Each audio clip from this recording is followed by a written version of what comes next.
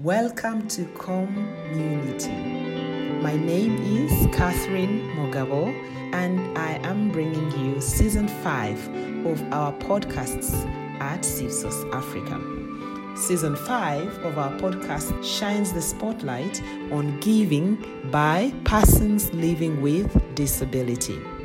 Remember to catch us every Thursday on the CIFSOS website, on Anchor and Apple Podcasts. Good morning, Esther. I'm really happy to have you here today to record your story of giving as a person living with disability. And I know that you have supported many people, both in your professional life, but also in your personal life. So just to hear a bit about who is Esther Chozira and, what is it that really excites you about life? Esther, karibu. Yeah, thank you, Kathy. My name is Esther Chozira. I'm a person with visual impairment, and I'm a woman. The reason I emphasize those two is because a woman with visual impairment comes with several opportunities and several challenges. There are many things that excite me about life, and especially in regard to giving. I'm one person who has been very supportive to many persons who are disabled or who are entering their lives into disability. It's very, very challenging for a person who has been living, I would say, a normal life and entering into this other world. For instance, if someone is visually impaired, they have been sighted, they have been doing everything independently without any challenges, without any risks, without even asking for support from anyone. And here they are entering into a life of dependency, of seeking for support, of generally a world of darkness, as many of them say. And it always appears like it's the end of life. And helping this person to get to accept their disability. Then you even show them how to manage this disability and eventually turn around and become changed completely and live in this new life of disability when they are happy, when they are comfortable, when they see their future. For me, that is one thing that really excites me. And I've supported very many persons to go through that. Okay. And I'm happy to note that many of them are now doing so many things as a result of my support. Okay. In that regard. Yeah. Thank you, Esther. That is really inspiring. And maybe if you could just say a little more around what kind of disabilities have people grappled with where, they think they're in a world of darkness. So what kind of disabilities have those been, and how do you get the energy, in fact, to do that? Most of the people I've been supporting are persons who are visually impaired. Okay. And because myself, I went through it, and I use my experience to inspire them into also getting into it and managing through. And where I get the energy is really because I also got my disability at a later stage. I was born very fine, very normal. Then at the age of 13, I lost my sight. So it wasn't so easy for me because I had to go back to the school where I was studying. And I remember I was in the school when I was sighted. Now I'm coming back as a blind person. So that was so challenging. But the many that have come to me come with when they have lost hope, when they know nothing else can happen in their lives, when they know, and if someone has gotten a disability, if they are married, the wife will disappear, or the husband will disappear. The family members will try to distance themselves because they think now this person is a burden. So those are some of the psychosocial support that I provide them. I don't give per se that I'm giving them money, but I advise them, for instance, if you are a person with visual impairment, how do you remain independent even when you are living in your house alone? So that bit of, many of them even keep saying, is that possible? How can I live in the house alone yet I don't see? And you tell them, yes, it's possible. You can do this. by managing your environment, by knowing where you are placing everything, by knowing who is coming into your house. And even you visualize those things you used to do before, and you say this is how you can do them. So many of them, along the way, they keep trying. And when they try, they see it is working out. Okay. And when it works out, of course, they get prompted. I could share just one quick example. Yes. There's one girl who was brought to me when she had just finished her senior 6. She got leukemia, and leukemia made her lose her sight. Oh dear. So in a way of recovering, she lost sight, but she was living with cancer, but positively. So the parents brought her with the hope that she will be able to be rehabilitated and get back to do her studies. I told them this is possible. So what we need to do is, first of all, to her accept the new life. And the new life meant that she had to learn Braille, which is used by the blind people. She had to learn the talking computer, the one that has JAWS. And then we started telling her. She got so inspired when she saw many of us visually impaired, and life is moving on normally. So we told her, you need to learn how to wash plates. You need to learn how to bathe yourself, because she told us she doesn't bathe herself. Her mother was bathing her. Then we told her, you have to learn how to wash your clothes. And she didn't leave all that was possible. So along the way, when people continued sharing their stories on how they were managing, one day she gets home, she enters the sink, picks the plates, and begins washing. Then the mother called me and said, this one's going to break my plates. I don't know who has told her to enter the sink, but she's saying, Esther, you told her to wash the plates.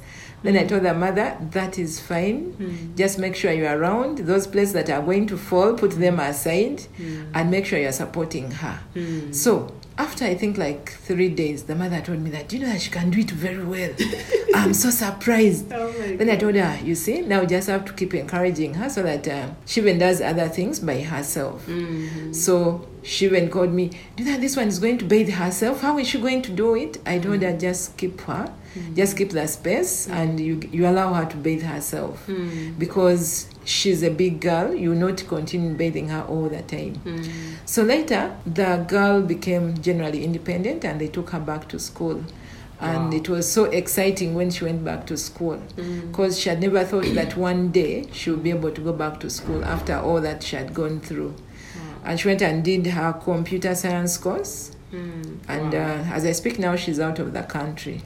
But she was able to manage and change her life. Wow. Yes. Thank you so much, Esther. And I really appreciate, one, that you're sharing your own personal story and how that inspired you to be able to accompany others on their journey. And in that process, you're bringing hope and light in a world of what people usually call, you said it's the world of darkness? Yeah, it's the world of darkness, where people think it's the end of life. Yeah.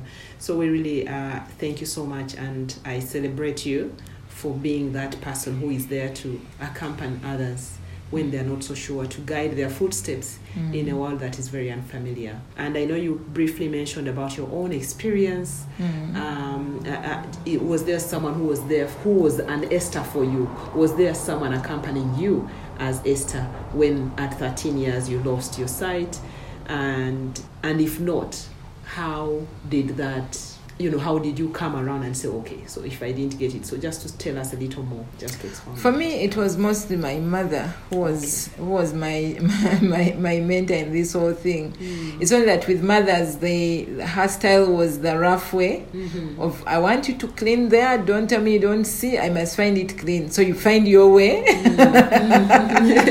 You find ways of doing it, and all that she wants to see is, find a way of cleaning there. Okay. If it's cooking, she wants to find the food ready. How you are going to do it is find your way of doing it. But at the point when I was growing up, I was seeing her as someone who is not a good mother, who is torturing me. Because I was like, she knows I don't see, but you see what she's telling me to do. But along the way, when I finished university and I was now staying alone, I was like, hey, I think this was relevant, because now This is what she was up to all along. Now I'm able to cook food for myself. I'm able to stay in this house alone without any person. And but initially I was seeing it as a punishment because fashion would say, in future, no one will be there to do all this for you. So find a way of managing your life. She'll even tell you, go and dig. And sometimes you're like, no, what am I going to dig? She finds you have cut all her maize, all her beans, and she quarrels. Why did you dig like this? When I tell you to dig, I don't tell you to just cut my things. And you're like, but she knows I don't see.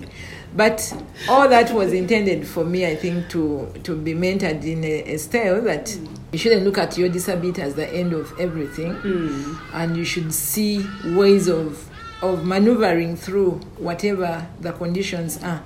So for me, because of that bit of mentoring, I had also seen persons with visual impairment who could not do anything. Okay. Because their parents felt they were protecting them, and in a way of protection, they wouldn't do anything. So that in the long run, you'd find that this person is not able to even live in any single minute without a support person. So they would always be dependent on others.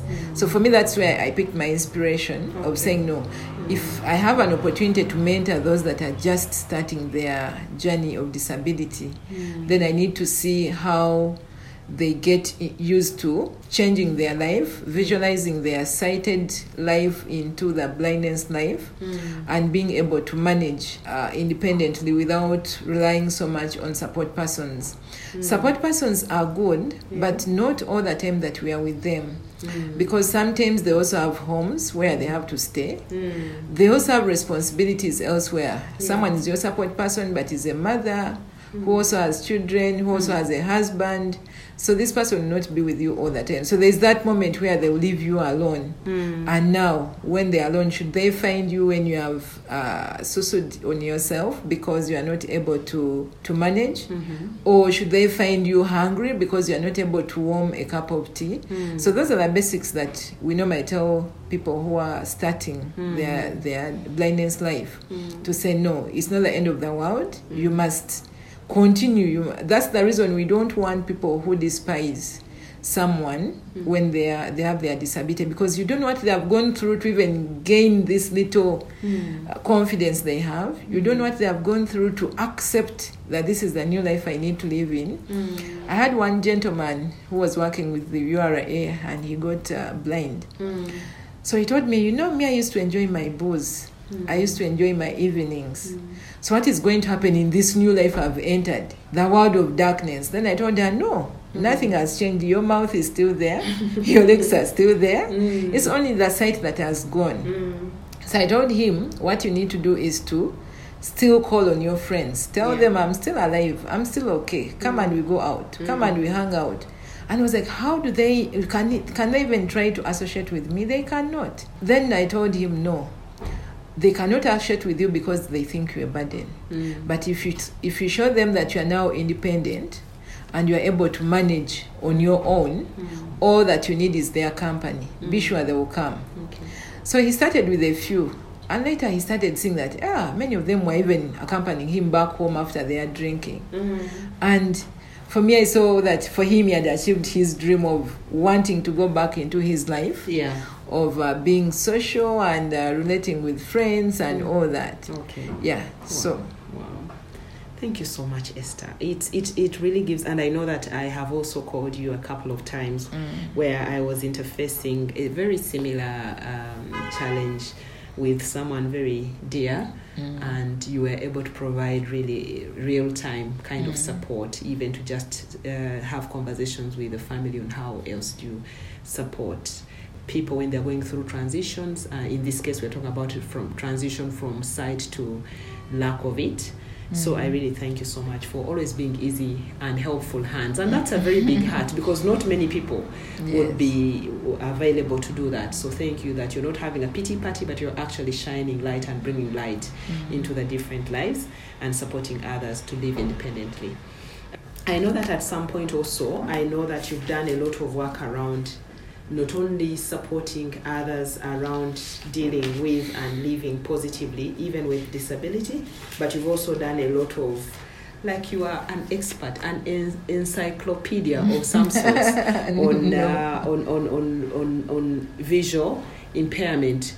I know I've had stories of where, someone gave birth to a child with a disability, and somehow Esther is their go-to person. So how did you, and how do you experience this world of being the encyclopedia on blindness for both family and others outside here? Actually, it's not only blindness, it's almost all disabilities, because now they know that I work with a different disability groups, so they will say, now we are challenged, who do we contact?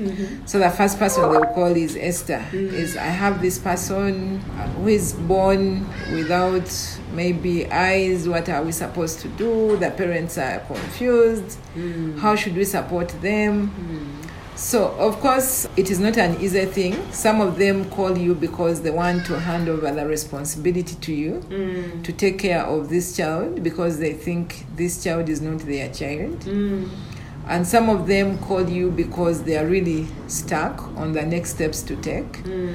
Others call you because they just want you to advise them on the possible services that are available for such persons. Yeah, so what I've done many times is to first of all understand what the issue is, what are the circumstances around the person that they are raising, and many times I've advised them, if someone wants to bring this child to me, I tell them, no, we are going to look after this child together, me and you. Reason being that many people think that a child with disability should not grow up with other siblings, and yet to us we are saying that this child is part of the family. This child must grow up in the same community and must be loved like any other child in their home. So many times I tell them, for instance, if a child is born blind, I'll tell them, take care of the child the way you are taking care of the others. Take her for immunization, feed her well, make sure she's growing up. When she has reached the age of school, then we look for the schools that are able to take her on, so that she begins the training on Braille or on sign language or whatever, depending on the disability.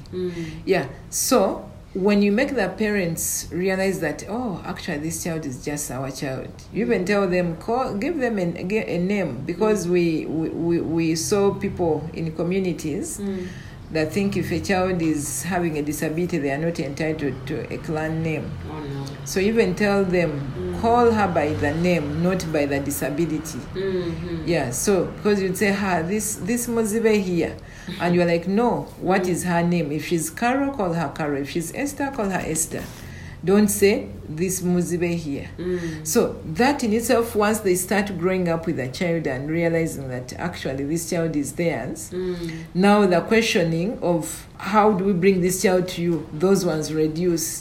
So the questions now be, where do we take her now? She has reached this age. Do you know of some schools? Then when they're at school, you say, make sure you go and check on her, because we have those that will take their children to school and dump them there. So you're like, no, you have to keep checking on this child maybe every month or every 2 months to make sure that she's progressing well in school. And she also feels the love of the parents. So progressively, you find that finally ownership comes up of, she's our child after all. Yeah, so even the support is like, if you see any people who are able to support us with tuition, please do support us.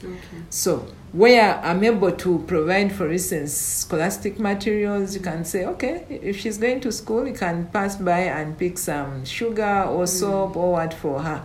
So that alone makes them feel, okay, if the other person is supporting, then how about us, the parents?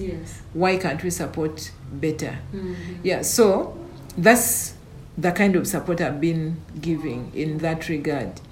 But there are also those that I decide to say, you look at the circumstances around the home and you're like, this child will not be helped in any way. So you just say, Now I'm going to give you money to do 1, 2, 3. But when this child is with you, not with me. Okay. Yes, that's the support I also give. Okay. Once in a while, but it's one thing that I've discouraged, that I want the parents or the caretakers to be in charge of this person. Because each time you take the responsibility from them, they'll think that a child with disability belongs to Esther or belongs to someone else. Yes, so I only offer the support when this child is with the parents. Wow. And it has worked out for me. I'm happy. They will tell you, yeah, your child, they normally say, your child has now grown to this level. Then you're like, no, our child. Our child, yeah. Yes. Okay. So it happens like that. Okay. And I know thank you, Esther, you're sharing a lot in what you're doing in your personal life. But I also know right now you are in a grant-making role where you are not only supporting individuals, but you're also supporting institutions of persons with disability. You're supporting a field or a movement of the disability movement. So how do you see the intersection between your personal conviction and passion for really promoting a life of independence and responsibility taking for and by persons and parents of children with disability or people with disability, and how does that intersect with your work? I know before the Disability Rights Fund you were at Nodipo. So again, just to see where do you see the infusion? And I know it's a lot, but I just want to hear it from the horse's mouth. Yes, where you have been able to give beyond the call of duty as a person living with a disability, working in the same sector. Yes.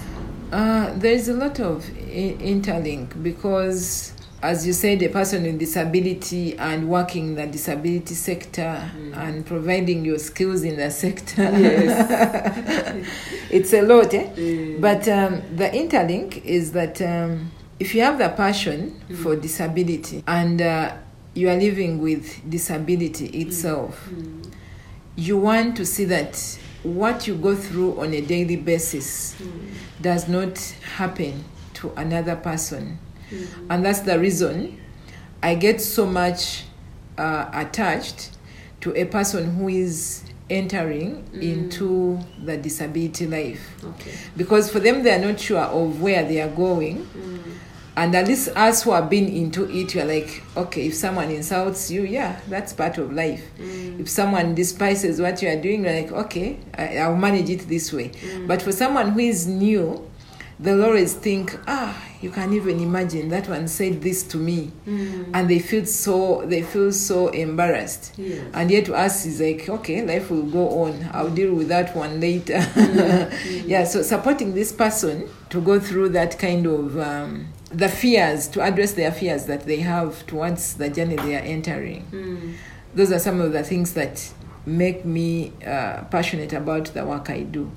And the skills that I put in are really aimed at challenging most of the stereotypes within the communities, to show them that even a person that has disability can do better than that person without disability. True. Because many times there's a thinking like, if a person who is blind, how can you live in a good house? If you're a person who is blind, how can you drive a good car? If you're a person who is physically disabled, how can you get a good woman or a beautiful woman? Or how can you remain married when the others are not married? So they forget that many times we are normal. What makes us different is the disability. But living a normal life means that I'm going to be loved by men, and if I'm a woman, and if I'm a man, I'll be loved by women.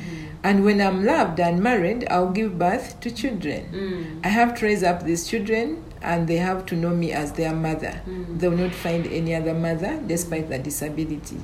I have to live in this community where I'm raising up the children. So that means that there's a lot that someone should expect apart from just looking at the disability. And that is where the skills that I bring into the disability sector are really hinged. Because I look at, okay, what are those things that I need to fight with in the society? And assuming someone is coming when they are just beginning their disability life. What environment are they going to find? And of course, now we begin with the policies, with the budgets. We begin now challenging all those ones, inclusion programs. But all that we want to see is that people who are in the disability sector, or those that are yet to come, should find at least a friendly environment. They should be easy to adapt to what is there than some of us when we started. Because when we started, it wasn't easy, for instance, to find a computer that has JAWS. We had to travel up to Canada to get the training first. And then after being trained, you come back, there's no computer that you are going to practice with. Yes. So you go back to your typewriter and the skill is almost buried. So, but now here that we are seeing computers, technology is advancing. So how do we ensure that those that are entering into this world are now finding a comfortable life? Wow. So for me, the links, the intersect between what I do and the experiences that I've gone through inspire me a lot into my advocacy efforts. Wow. Thank you, Esther. I really respect you as, I was going to say, not an elder, or like a general in the disability, in the disability sector, and as a woman, as a pioneer, as a mother. A mother of how many? Because I think I win you in mothering. How many? I have two. Two. A mother of two. And I really celebrate your contribution. And I don't know if there's anything we've not talked about that you would love to just flag for our listeners, just to appreciate how and the fact that indeed people living with disability are givers and they do create a better life for others. Maybe what I want to just emphasize is that persons with disabilities, we are givers. Many times we don't give actual money, and many times people think we are actually thievers or beggars. Even on the other side, there are people who see you coming to their door and they're like, what does she want? Even before knowing that actually you are bringing a better idea to them, instead of thinking you are coming to beg or to receive. Many times there's a lot we go through that make us give in a lot of time and energy. Just as I explained earlier, the transition of someone into the disability world, or even making the parents realize the value of the child they have given birth to who is living with a disability. That is not something easy, because as you are doing that bit, someone is feeling offended. There are those that will even insult you. They think because for you are now somewhere, you are coming to laugh at them because they are just beginning the journey. So it's not an easy go. It's not like once you enter into someone's house, they will immediately change their attitude towards the person with disability. It takes a lot of time, it takes a lot of commitment for you to see this person changing attitude and even accepting this person they have received as a person with disability. So that requires commitment and time. Thank you so much, Esther, for the giver that you are, for the activist and advocate that you are, for the mother that you are. And I really think we are privileged to have you, not only in the sector, but as a Ugandan. And I know that your mark will stay through and live on, even beyond, the fact that you're in the sector and you're providing leadership in different ways. So thank you so much. It was nice having you. And yes, we wish you the best as you continue hand-holding many others to walk in a light, even when they think it's in the world of darkness. Thank you so much for bringing